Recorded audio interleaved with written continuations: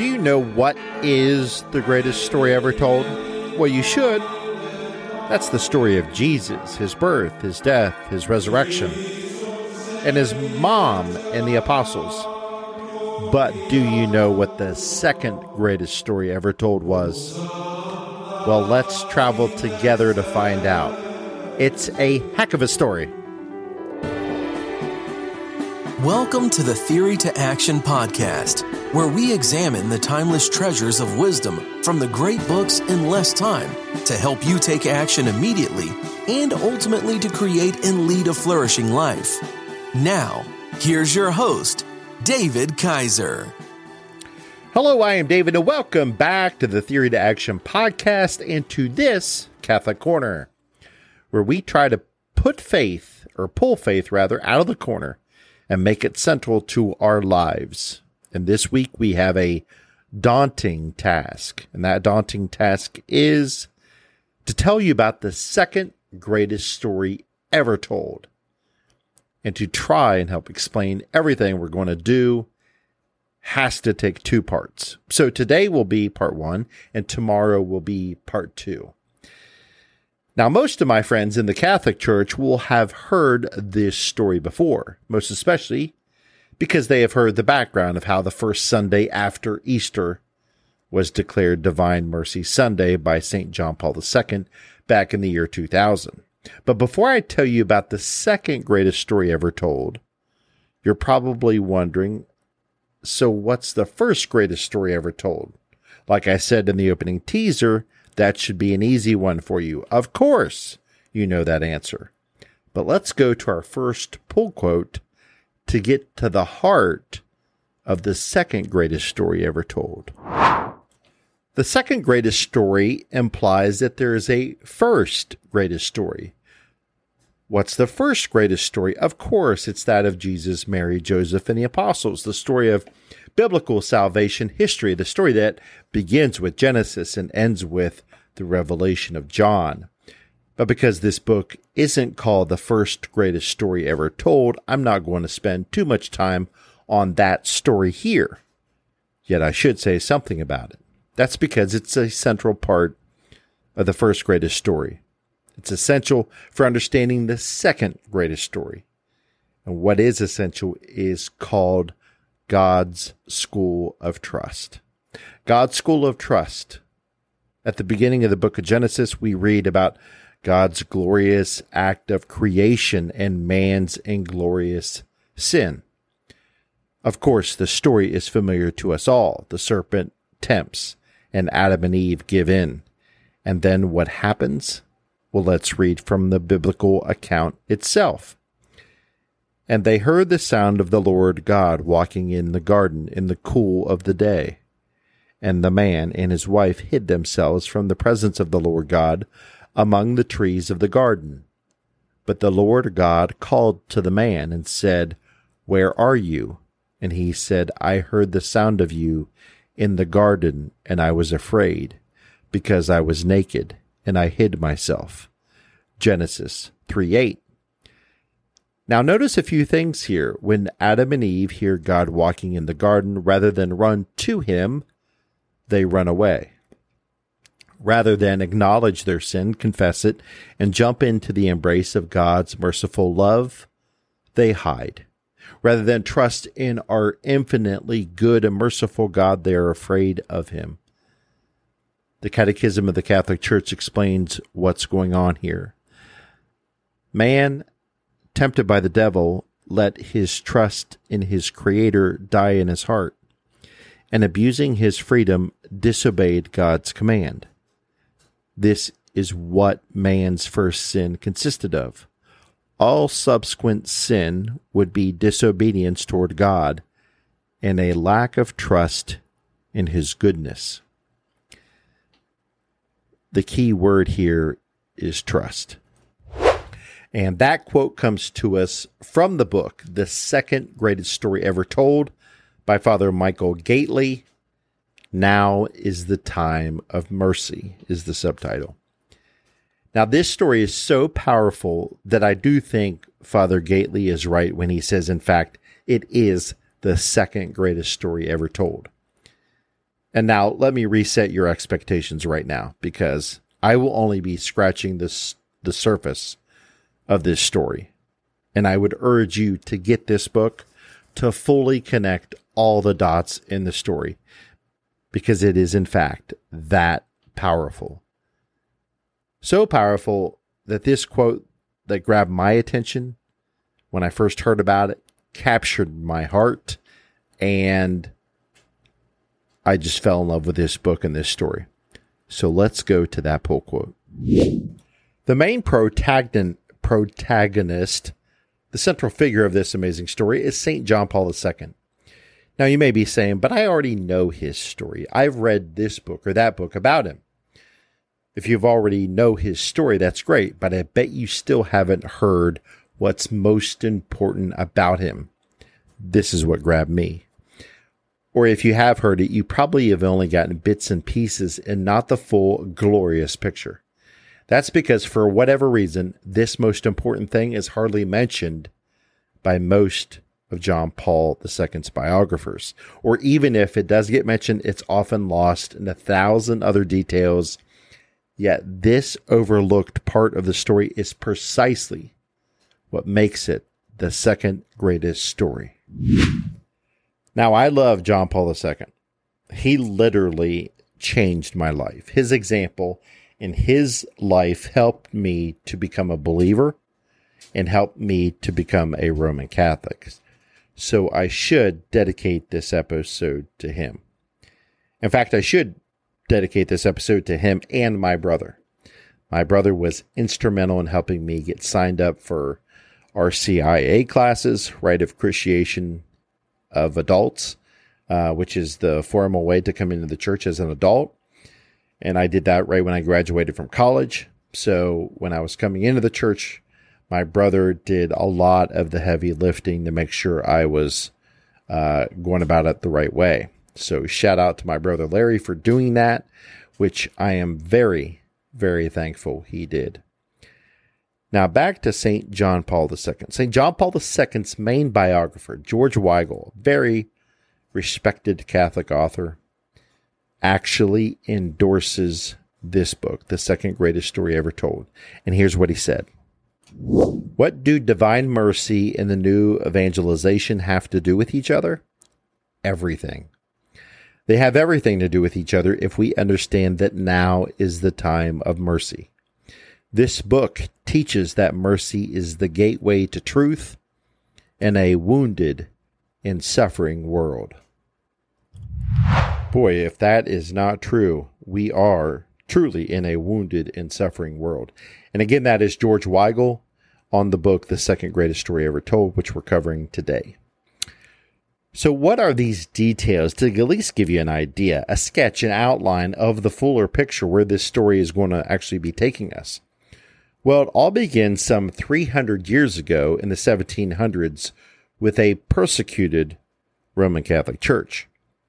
It also includes some of the most famous saints and world events in those last 300 years. It includes world wars, World War I, World War II. It includes the apparition of Our Lady of Fatima at Portugal. Our Lady of Fatima, we will talk about later, its importance regarding World War I in the year 1981. That's an incredible connection. It also includes Saint Faustina Kowalska of Poland, who would help the world know of God's holy will by coming to her in visions, which she recorded in her diary.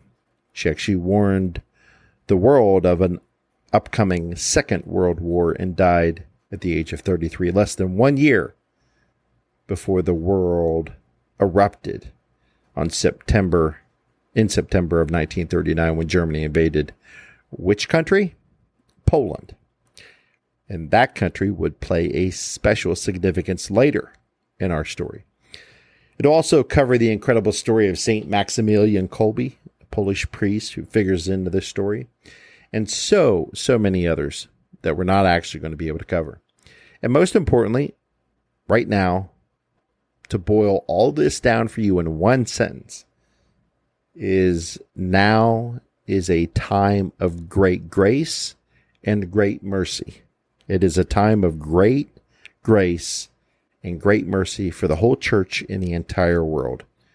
And in fact, this story can become your story because you are living in this time of great grace and mercy. But back to this school of trust in the biblical book of Genesis. To put this all in perspective, we're going to go put it all into perspective, rather. We're going to go all the way back to the beginning, back to Genesis, the first book of the Bible, and how man became afraid of the Lord God walking in the Garden of Eden. So Adam and Eve hid from the Lord God. They did that out of shame. They knew in their conscience they had sinned. They had disobeyed the Lord. Now, to fast forward, we have the old covenant of God reaching out in love with his Jewish people to restore that old covenant. God's love and mercy continues to reach out with the greatest story ever told, with his Son, Jesus Christ, coming in the flesh. And in fact, God's final lesson we learned from just last week, from Easter Sunday, was all about this school of trust. This school of trust when God the Father offers his only Son, offers him to suffer and die on a cross. As Jesus himself taught us, greater love has no man than this, that a man lay down his life for his friends. You are my friends. John 15:13 through 15:14. So that's indeed the greatest story ever told.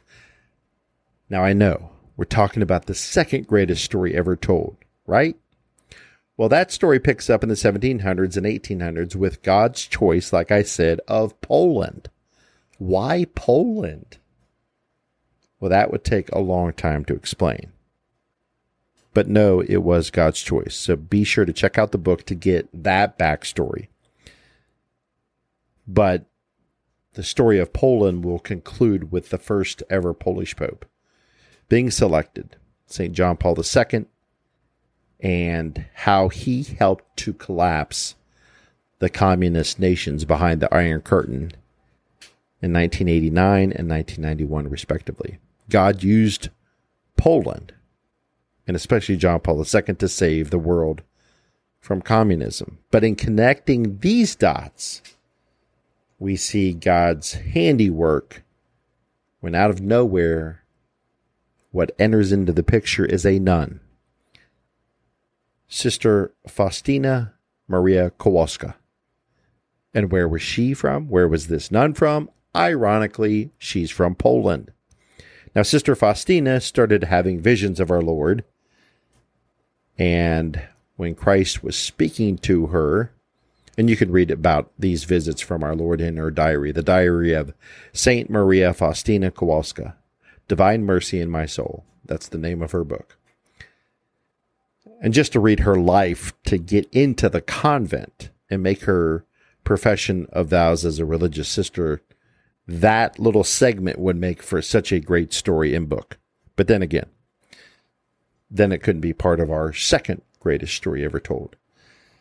And then the author would not be God, because God's writing the second greatest story ever told. But a quick recap is she enters the convent in 1926 at the age of 20. By 1928, she makes her religious vows after a lot of stuff. But then let's grab this quick quote from our book, The Second Greatest Story Ever Told, to start and put some details into the story. In the old covenant, I sent prophets wielding thunderbolts to my people. Today I'm sending you with my mercy to the people of the whole world. I do not want to punish aching mankind, but I desire to heal it, pressing it to my merciful heart. Before the day of justice, I am sending the day of mercy. So you can see the connection from the Old Testament to the New Testament in Jesus revealing this slow progression. How he used to send, in the Old Covenant, he sent prophets wielding thunderbolts. Now he understands that mankind is aching but he doesn't want to punish it just yet. He desires to heal it, pressing it to my merciful heart before the day of justice. I am sending the day of mercy. How powerful. Let's keep going. The Lord spoke similar words to St. Faustina on several other occasions. Also in a related passage from her diary, we read of the Lord telling Faustina that her native land of Poland will have a special role in fulfilling this awesome mission. I bear a special love for Poland, and if she will be obedient to my will, I will exalt her in might and holiness. From her will come forth the spark that will prepare the world for my final coming. Now, in 1931 was the first time at night Jesus appeared to Sister Faustina wearing a white garment with red and pale rays emanating from his heart. He asked her to paint an image of him in the pattern that she saw, with Jesus' signature at the bottom saying, "Jesus, I trust in you," in Polish. He said, I desire that this image be venerated first in your chapel and throughout the whole world. And I promise that the soul that will venerate this image will not perish. Now, Sister Faustina didn't know how to paint at all. So she went to her religious sisters in the convent, and everyone brushed her off. Now, later on, she meets this Father Sopko. And after hearing in confession over many months this religious sister, Sister Faustina, talking about these apparitions of Jesus and how he keeps coming to her, he asked for a complete psychiatric evaluation of Sister Faustina. Now, she passes all those tests with flying colors and is declared sound of mind, which begins to help and educate Father Sopko to believe and to have confidence in what Sister Faustina is telling him. By 1935, finally, Sister Faustina, with the help of Father Sopko, they have the Divine Mercy image painted correctly. Now, it took 12 tries before Sister Faustina finally said to the painter, "That's the correct image that I saw on the first night." Now, later in 1936, Sister Faustina will become ill with what is now being speculated as tuberculosis. She's moved from one area of Poland to Krakow, Poland, a city, southwest part of Poland.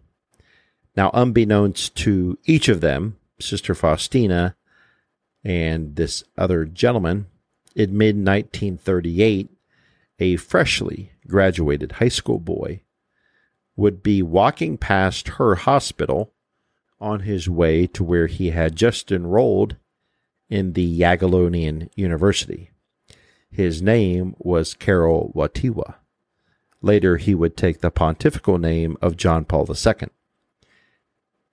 Now, on October 5th, 1938, Sister Faustina died at the very young age of 33 years old.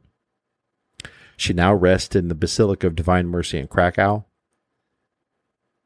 And for now, that's where we will leave this story. But in today's Catholic Corner, know that God's designs are not our designs. And in today's nugget of divine wisdom is that his designs are better, and they make for a far better story than even we as human authors could write. In fact, we couldn't write the first greatest story ever told. But you can come back tomorrow for the conclusion of the second greatest story ever told. And maybe you will think that God was the author of that story too. I believe that he was the author.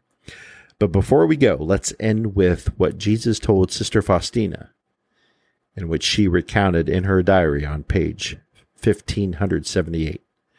Quote, "The graces of my mercy are drawn by means of one vessel only, and that is trust. The more a soul trusts, the more it will receive. Jesus, I trust in you." See you tomorrow.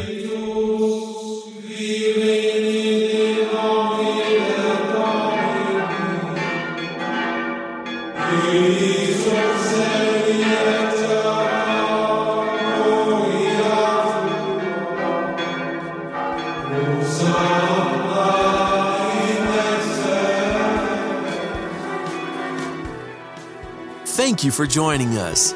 We hope you enjoyed this Theory to Action podcast. Be sure to check out our show page at teammojoacademy.com, where we have everything we discussed in this podcast, as well as other great resources. Until next time, keep getting your mojo on.